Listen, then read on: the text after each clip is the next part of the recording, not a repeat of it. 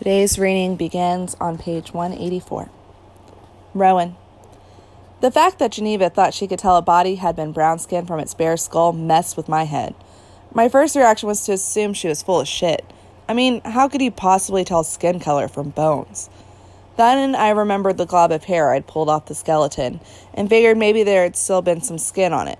But when I asked, Geneva assured me that the matted gnarl had been pure, unadulterated, blush-free human hair. I know he was black from his skull, she said. My internal "you're a racist" radar pinged like crazy, and I started hating her just a little bit. She didn't seem to notice. Then again, when it came to the living, Geneva didn't notice much. Skull morphology is influenced by the environment a population evolves in, she said. I can evaluate discrete skull characteristics and match them up with the typical profiles for geographically distinct human groups. Translation: black people's skulls are different from white people's skulls. And she didn't stop explaining there. For example, eye orbits tend to be sloped in people with European ancestry, rounded in American Indian descendants, and rectangular in groups from sub-Saharan Africa. Ping! And nasal openings evolved high and narrow in Europeans, heart-shaped at the base in Native Americans, and wider in dark-skinned Africans. Ping, ping, ping. But even though what Geneva said had rubbed me wrong in all kinds of ways, I hadn't had any trouble accepting what creaky old Mrs. Manos taught me in 9th grade bio, that the closer your ancestor lived to the equator, the more likely you were to have dark skin. Melanin protects you from ultraviolet radiation. More UV at the equator, more melanin. It was evolution. It made sense. So why was it hard to accept that there might be other differences, ones that ran deeper than skin? I've got some ideas about that now, but when I walked out of the back house that afternoon, all I knew was that I felt dirty. And since Mom keeps the thermostat pegged at 67 so she can wear sweaters all summer, a long, hot shower in the house feels good, even if it's 100 degrees outside. My shower, by the way, has 4 spray nozzles and an overhead rainfall faucet and is amazing. I stood underneath it a long, long time, steaming away the tension in my shoulders, washing my hair slowly. I rubbed shampoo over the bumps and ridges of my skull, wondering what it would look like after I died and all the skin and fat and muscle were gone. I traced the bones of my face, the ridges at the tops of my eye sockets, my cheekbones, my jaw. Water cascaded over the brown of my hands, the pinks of my nails, splashing onto the white shower tiles at my feet. If Geneva had my skeleton on a slab in front of her, what would she see? The white ancestors on Dad's side who left Germany and Ireland for greener American pastures? Or the black men and women from Mom's who had been dragged across the ocean in chains and worked to death in Alabama cotton fields? To be fair, Geneva made a point of telling me things got a lot more complicated after people from different areas started intermarrying. But anti-miscegenation laws in Oklahoma made it illegal for blacks to marry whites all the way up to 1967, which meant there were a lot fewer mixed-race kids in the 1920s than there are now. Skull morphology is getting less and less distinct, she said, but the person in your back house died around 1921, and to me, his skull features indicate that he was black. I stayed in the shower until my fingers pruned and my skin felt raw, trying to sort out how I felt. In the end, I gave up and decided Geneva could believe whatever she wanted to. Black or white, the man buried in our back house had been smashed in the back of the head with a brick. Knowing he was black might help James and me figure out who he was, but in the end, murder was murder. No matter what his skin color, the dead man deserved to have his killer found. He deserved justice. It turned out Mom was actually kind of proud when I told her about the clinic. I'm on Jackson's board of directors, she said, and Marguerite Woods and I graduated from Booker T together. She was tearing lettuce for a salad. Dad was grilling steaks on the back porch. You know who it was named for? She said. I didn't. A.C. Jackson. He was one of the best surgeons in the country, black or white. At least he was until white men shot him down in his own front yard during the riot. He came out of the house and they ordered him to unarmed, hands in the air, and they shot him dead. Just a side note, this is actually a true story. This is research-based. Just because he was black or because he was a doctor? I asked. She wiped her hands on the Mother's Day apron I'd finger painted for her in first grade. No one knows if they singled him out or if they even know who he was. No one knows anything for sure about the riot except that Greenwood burned to ashes. She traced the outline of a thumbprint flower. Even though your great-great-uncle on my side disappeared that night, my mother didn't hear about him or the riot until she was in her 40s. Mom never talked about her family. I wanted her to keep going, but she stopped and asked me to get carrots from the fridge. She took a sip of wine and started breaking down a yellow pepper. Her knife pattered quick and hard against the cutting board. Mom? Nothing. Why? The knife stopped. Why don't we know more about that night, or why didn't your grandmother hear about it for so long? Both. She started chopping again, slowly, with movements as tight and precise as her voice. I don't know, she said. Mom always had answers, especially to the hard questions. I didn't like how carefully she measured her words or how she kept looking at the neat pile of pepper slices ahead of me. I wanted her to pull her shoulders back, lift her chin, and force everything to make sense. I don't need a perfect answer, I said. She finished the pepper and leaned her hips against the sink. It's history, Ro, the messy kind, where truth gets stretched out over thousands of unwritten stories. We don't know how many people died, or even if we should call it a race riot. Riot is convenient. It's what most people use, but it isn't right. I leaned onto my elbows. Why?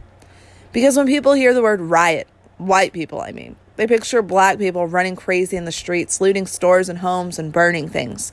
That wasn't what happened in Greenwood. Don't get me wrong, I'm not saying black folks weren't angry or that none of them fought back, but it was white folks who rioted that night. They looted Greenwood, then burned it to the ground. Mom's voice stayed even, but she was squeezing the knife handle so hard the tendons stood out in the backs of her hands, and the vein in her neck, the one I've always used to tell how much trouble I was in, looked ready to burst. What's the right word? I asked. Before she could answer, Dad came inside with a platter of grilled zucchini. 5 minutes on the stakes, he said, giving Mom and me this look like he knew exactly what he'd walked in on. He squeezed my shoulder, smiled at Mom, and went back outside. Mom started on the cucumber. I don't know what the right word is, she said. Some people say massacre, but to me that implies wholesale slaughter. It wasn't like that. Plenty of folks lived and had to rebuild their lives from scratch. She stopped cutting and stared down at the board. Greenwood burned because white folks, not all of them, mind you, but plenty, wanted to clear the bad out of Tulsa. To them, that meant any black man, woman, or child with the audacity to believe they deserved as much dignity and respect as a white person. Only those white folks failed, because in the end, their survivors went right back and rebuilt what had been theirs from the start. I never heard my mother use the N-word. It made my lungs feel too small. She saw and her face soften. Your father and I had done our best to make things easier for you, she said, and maybe that was a mistake, but we wanted you to fill up on good things before you had to face the bad. I tried to tell her that I wasn't as naive as she thought, that I knew what code words like thug and uppity and urban really meant, and that I saw the look some people gave me when they thought I wasn't watching. Mom closed her eyes and shook her head slowly. I know, she said, I do. But there is so much you haven't learned yet, Rowan. And as much as I wish I could protect you forever, I can't. So I'm glad you're working at the Jackson Clinic and asking questions. It's time. Dad whistled outside, making as much noise as he could, getting the lid on the grill and closing the grate to shut the fire down. Mom glanced toward the racket and smiled. There are things your father will never understand the way you and I do. Things he can't understand, but he tries, and I love him. I love you too, so very much. She smiled, and the strength I needed was there. Deeper even, as if the roots she used to anchor our family had spread wider and sunk further as we talked. You're growing up fast, she said, and that's how it should be. Just please know this. I leaned closer, wishing the counter wasn't between us. The lives that ended that night mattered. It was a mistake for this city to try to forget, and it's an even bigger one to pretend everything's fine now. Black men and women are dying today for the same reasons they did in 1921. We have to call that out, Rowan. Every single time.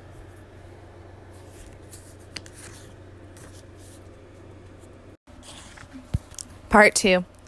You have to make your peace with the chaos, but you cannot lie. Ta-Nehisi Coates. William. I wasn't in Tulsa the day Sarah Page screamed. It being Memorial Day Monday, Pop didn't open the shop. He was relaxed at breakfast that morning, saying how he might start teaching me to keep accounts once school let out. I've seen worse stinks than yours when it comes to customers, he said. We might as well let that stubborn head of yours have a go at managing sums.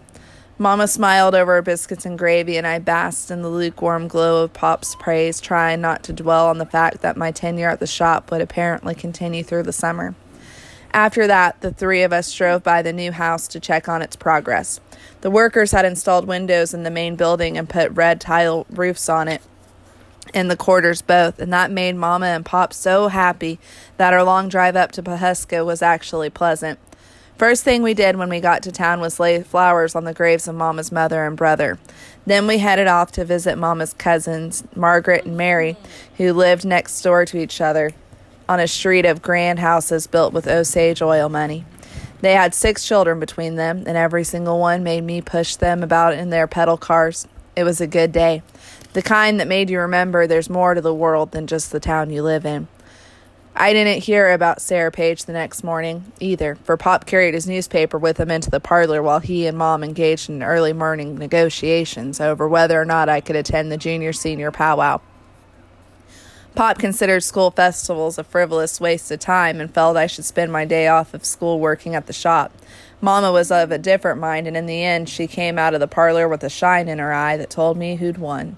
She gave me $15, too, which was a princely enough sum, and said I should get to work half an hour early.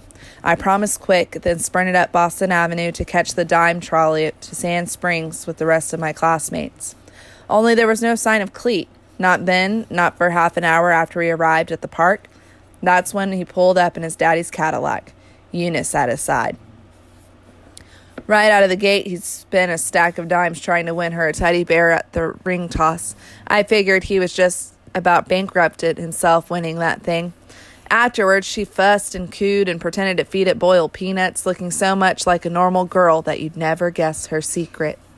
And Cleet, he made a great show of ignoring me, parading around like a cock of the walk, so that I got fed up with the spectacle of it and caught the first train back after lunch. It was better that way, seeing how sore tempted I was to tell all our classmates it wasn't just the teddy bear Cleet had paid too much for. Besides, it was Tuesday, Ruby Day, and since Joseph had paid all but the $2.50 finance fee on the Victrola and was set to receive it Friday evening, I was worried her visit that afternoon might be her last. So it wasn't until I stepped off the train in Tulsa that I first heard a paper boy on a platform hollering, "Negro attacks white woman, read all about it," which worried me all the way to the shop. I knew, of course, that he couldn't have been talking about Clarence and Addie, for the two-knock incident was old news. Besides, Clarence's death hadn't warranted so much as a mention when it occurred, but the Newsies' cry knotted up my mind nonetheless, distracting me so bad that I didn't notice Vernon Fish standing just inside the shop door until I'd heard him near run him over. He was in rare form, waving a copy of the Tribune about, thundering on with fire and brimstone in his voice. "Hanging's too good for criminals like that, Roland boy, and me and the fellows are going to fix him good. Want to be part of it, half-breed?" Then a look as evil as any I'd seen come into his eyes, and his hand petted Mabel's grip in his holster. "Gonna neuter him first. Let him dance a while over a bonfire. Mark my words, we'll make that boy beg us for the noose." My innards shriveled as he spoke. Thought about how Ruby was likely on her way to visit, and though I'd always been irregular in my prayers, I set about asking God right then and there to keep that little girl safe. Maybe it was the sight of me standing mute, or maybe it was just manners, but Pop got me out of Vernon's crosshairs by saying, "Why don't you fetch Mr. Fish—" Jace, shh, I'm recording something. Be quiet. Sorry, guys. "Why don't you fetch Mr. Fish a stool from the back, William?" I practically sprinted to the storeroom. "Ruby," I whispered once the door closed behind me. "You hear?" When no response came, I pushed open the alley door and said her name again. After that, I checked to make sure neither Pop nor Vernon had followed me back, and when I was certain they hadn't, said in the loudest whisper I dared, "Go home, Ruby, it's not safe here." Then I went inside, locked the door behind me, and made ready to face Vernon Fish. "Everything you need to know is right there, half-breed. Read for yourself." Vernon jabbed his finger into the bottom right corner of the Tribune and smacked it down on the counter in front of me. Nab Negro for attacking girl in an elevator. A Negro delivery boy who gave his name to the public as Diamond Dick, but who has been identified as Dick Rowland, was arrested on South Greenwood Avenue this morning by officers Carmichael and Pack, charged with attempting to assault the 17-year-old white elevator girl in the Drexel building early yesterday. He will be tried in municipal court this afternoon on a stage charge. The girl said she noticed the Negro a few minutes before the attempted assault, looking up and down the hallway on the third floor of the Drexel building as if to see if there was anyone in sight, but thought nothing of it at the time. A few minutes later, he entered the elevator, she claimed, and attacked her, scratching her hands and face and tearing her clothes. Her screams brought a clerk from Rinberg's store to his assistance when the Negro fled.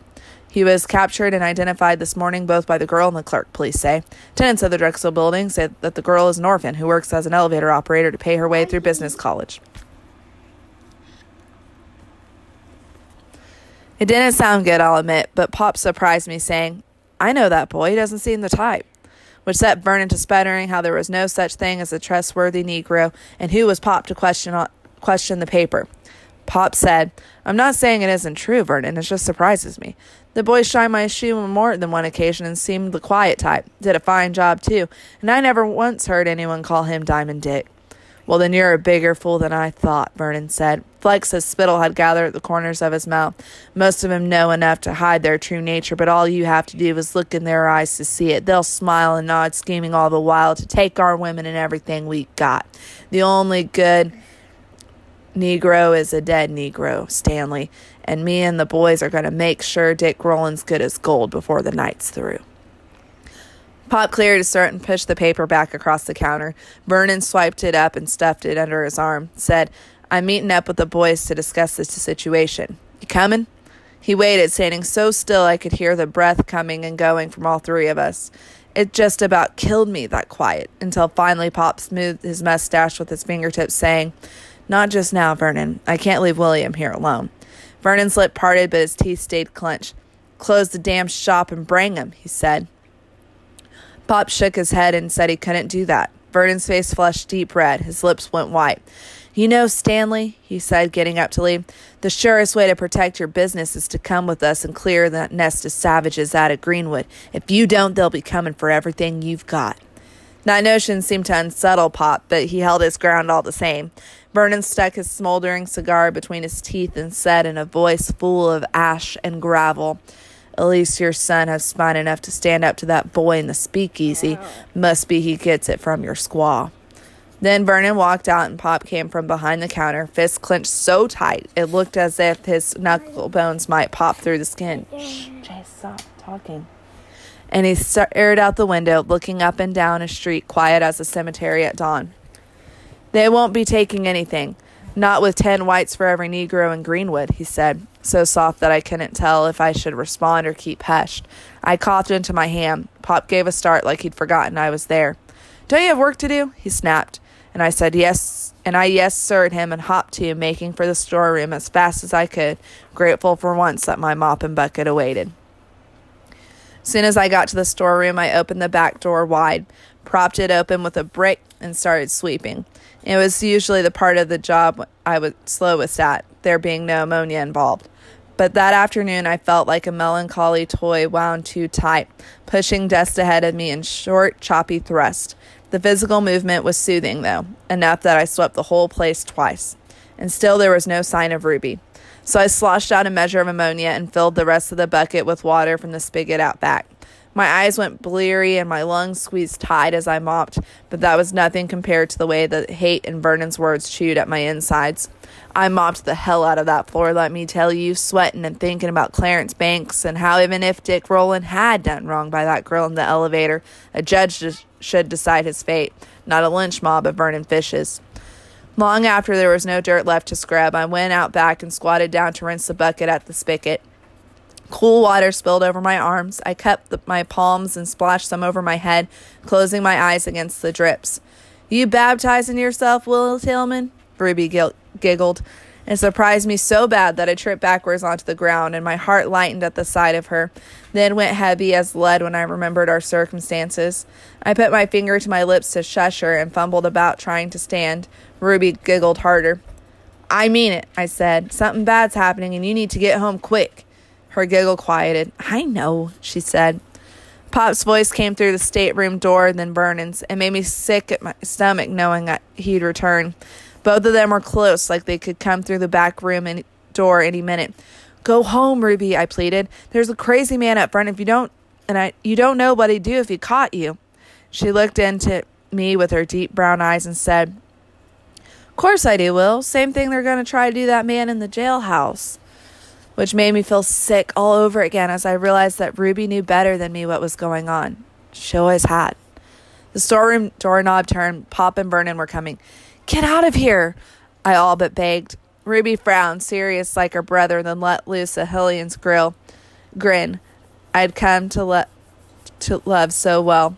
"Ain't nobody gonna catch me, Will," she whispered. Then Pop and Vernon were in the storeroom, and Ruby was gone. We ate an early supper that night, for Pop had decided to join the crowd gathering in front of the courthouse. He ate fast, gulping down his pie and coffee before Mama and me finished our trout. "Eat your meal," Pop said, and he wiped his mouth off, adding, "And remember what I told you." Mama cleared her throat. "Will's a good boy," she said. "I only wish he'd reconsider and stay home with us." But Pop said he was obligated to go see what downtown. After all, the last sheriff had let a band of vigilantes walk out of the jailhouse with a murder suspect in their possession. They'd driven him out to the country and lynched him, Pop reminded us, and he'd been white. Besides, there were rumors aplenty that armed Negroes up in Little Africa were gathering in the streets, planning God knew what, and such a thing could not stand. Only from what I'd heard, Tulsa's new sheriff was tough as nails and twice as sharp, making it unlikely he'd require the assistance of a shopkeep like my father. But Pop had made up his mind to go, and there was no persuading him otherwise. After Pop left, Angelina cleared the table, and Mama asked me to accompany her to the parlor to help wind yarn. All year long, she made caps for poor babies and orphans. Pop used to complain about the cost of it every time Mama pulled out her needles, and one evening a few months prior, he said something to the effect that it wasn't up to him to put a hat on the head of every squalling ragamuffin in Tulsa. That time, Mama's eyes never lifted and her hands never slowed in their work as she responded, "I'm quite certain it's not Stanley, which is why the yarn money comes from my own income, same as the payments we're making on the fine new house you wanted." That ended Pop's complaints right then and there, and showed me a side of my mother I rarely saw. For though she was the quiet sort, her words had bite and heft when she wanted them to. "Quit fidgeting," she said in the parlor. I was perched on her footstool, hands caught up in the length of soft blue yarn she was winding into a ball. I mumbled I was sorry. Mama smiled, and that was all that passed between us as she wound one skein of yarn and another. Finally, on the third, she asked would I like a cup of tea.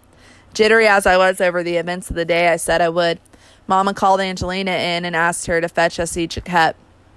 And when Angelina set the china service down on the side table, Mama asked if her son's family was still living in the Negro Quarter. Now, Angelina might have been getting on in years, but there was always a hum about her, an energy. That night, though, it was quiet. "Yes'm," she whispered. "How many are there?" Mama asked. "5," Angelina replied. "Samuel, his wife, and their 3 boys." Mama pondered then said, "I've been thinking about the violence in Chicago a few years back, how a riot broke out after those white men threw stones at that poor Negro boy in the lake until he drowned. Have you enough room in your quarters to invite your kin down for the night?" Angelina brightened, then faded all over again. "Might be, Miss Catherine, but they haven't a telephone." Mama dropped the half-wound ball of yarn onto her skirt, picked up her cup and saucer, and took 2 ladylike sips. The china barely clinked when she set it down. She motioned for me to give her a looped yarn, saying, "I'll take that, William." "Angelina, would you be so kind to ride along with William and show him where your family lives?" That put the starch back in Angelina's collar, and quick. But me? Well, my jaw dropped so fast and so low I near had to scrape it off the floor. Then Mama reached into her pocket and pulled out the truck key and gave it to me, saying, "I trust your father's driving lesson was sufficient to get you safely to Greenwood and back?" I nodded yes, even though it wasn't true. "Good," Mama said, and she took 5 crisp new $10 bills from her knitting bags. "For emergencies," she said, handing them to me. "Be back by sundown." The whistle from the Midland Valley Express came loud through the open parlor window. Mama set to winding the yarn herself.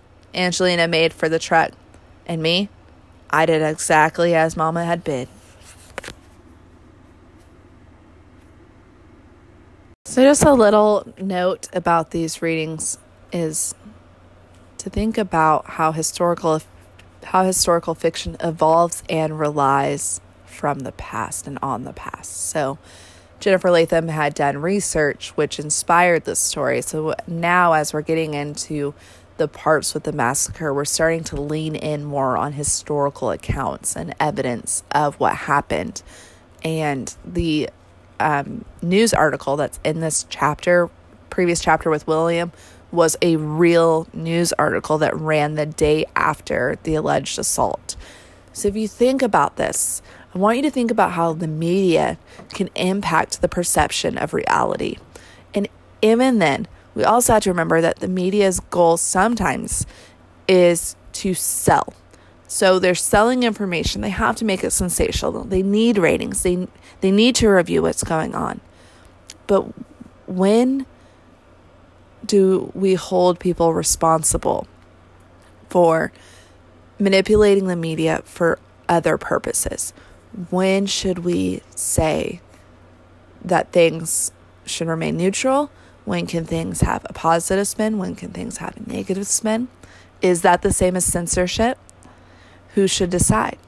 These are things that I want you to think about as we travel through the next few chapters of this book.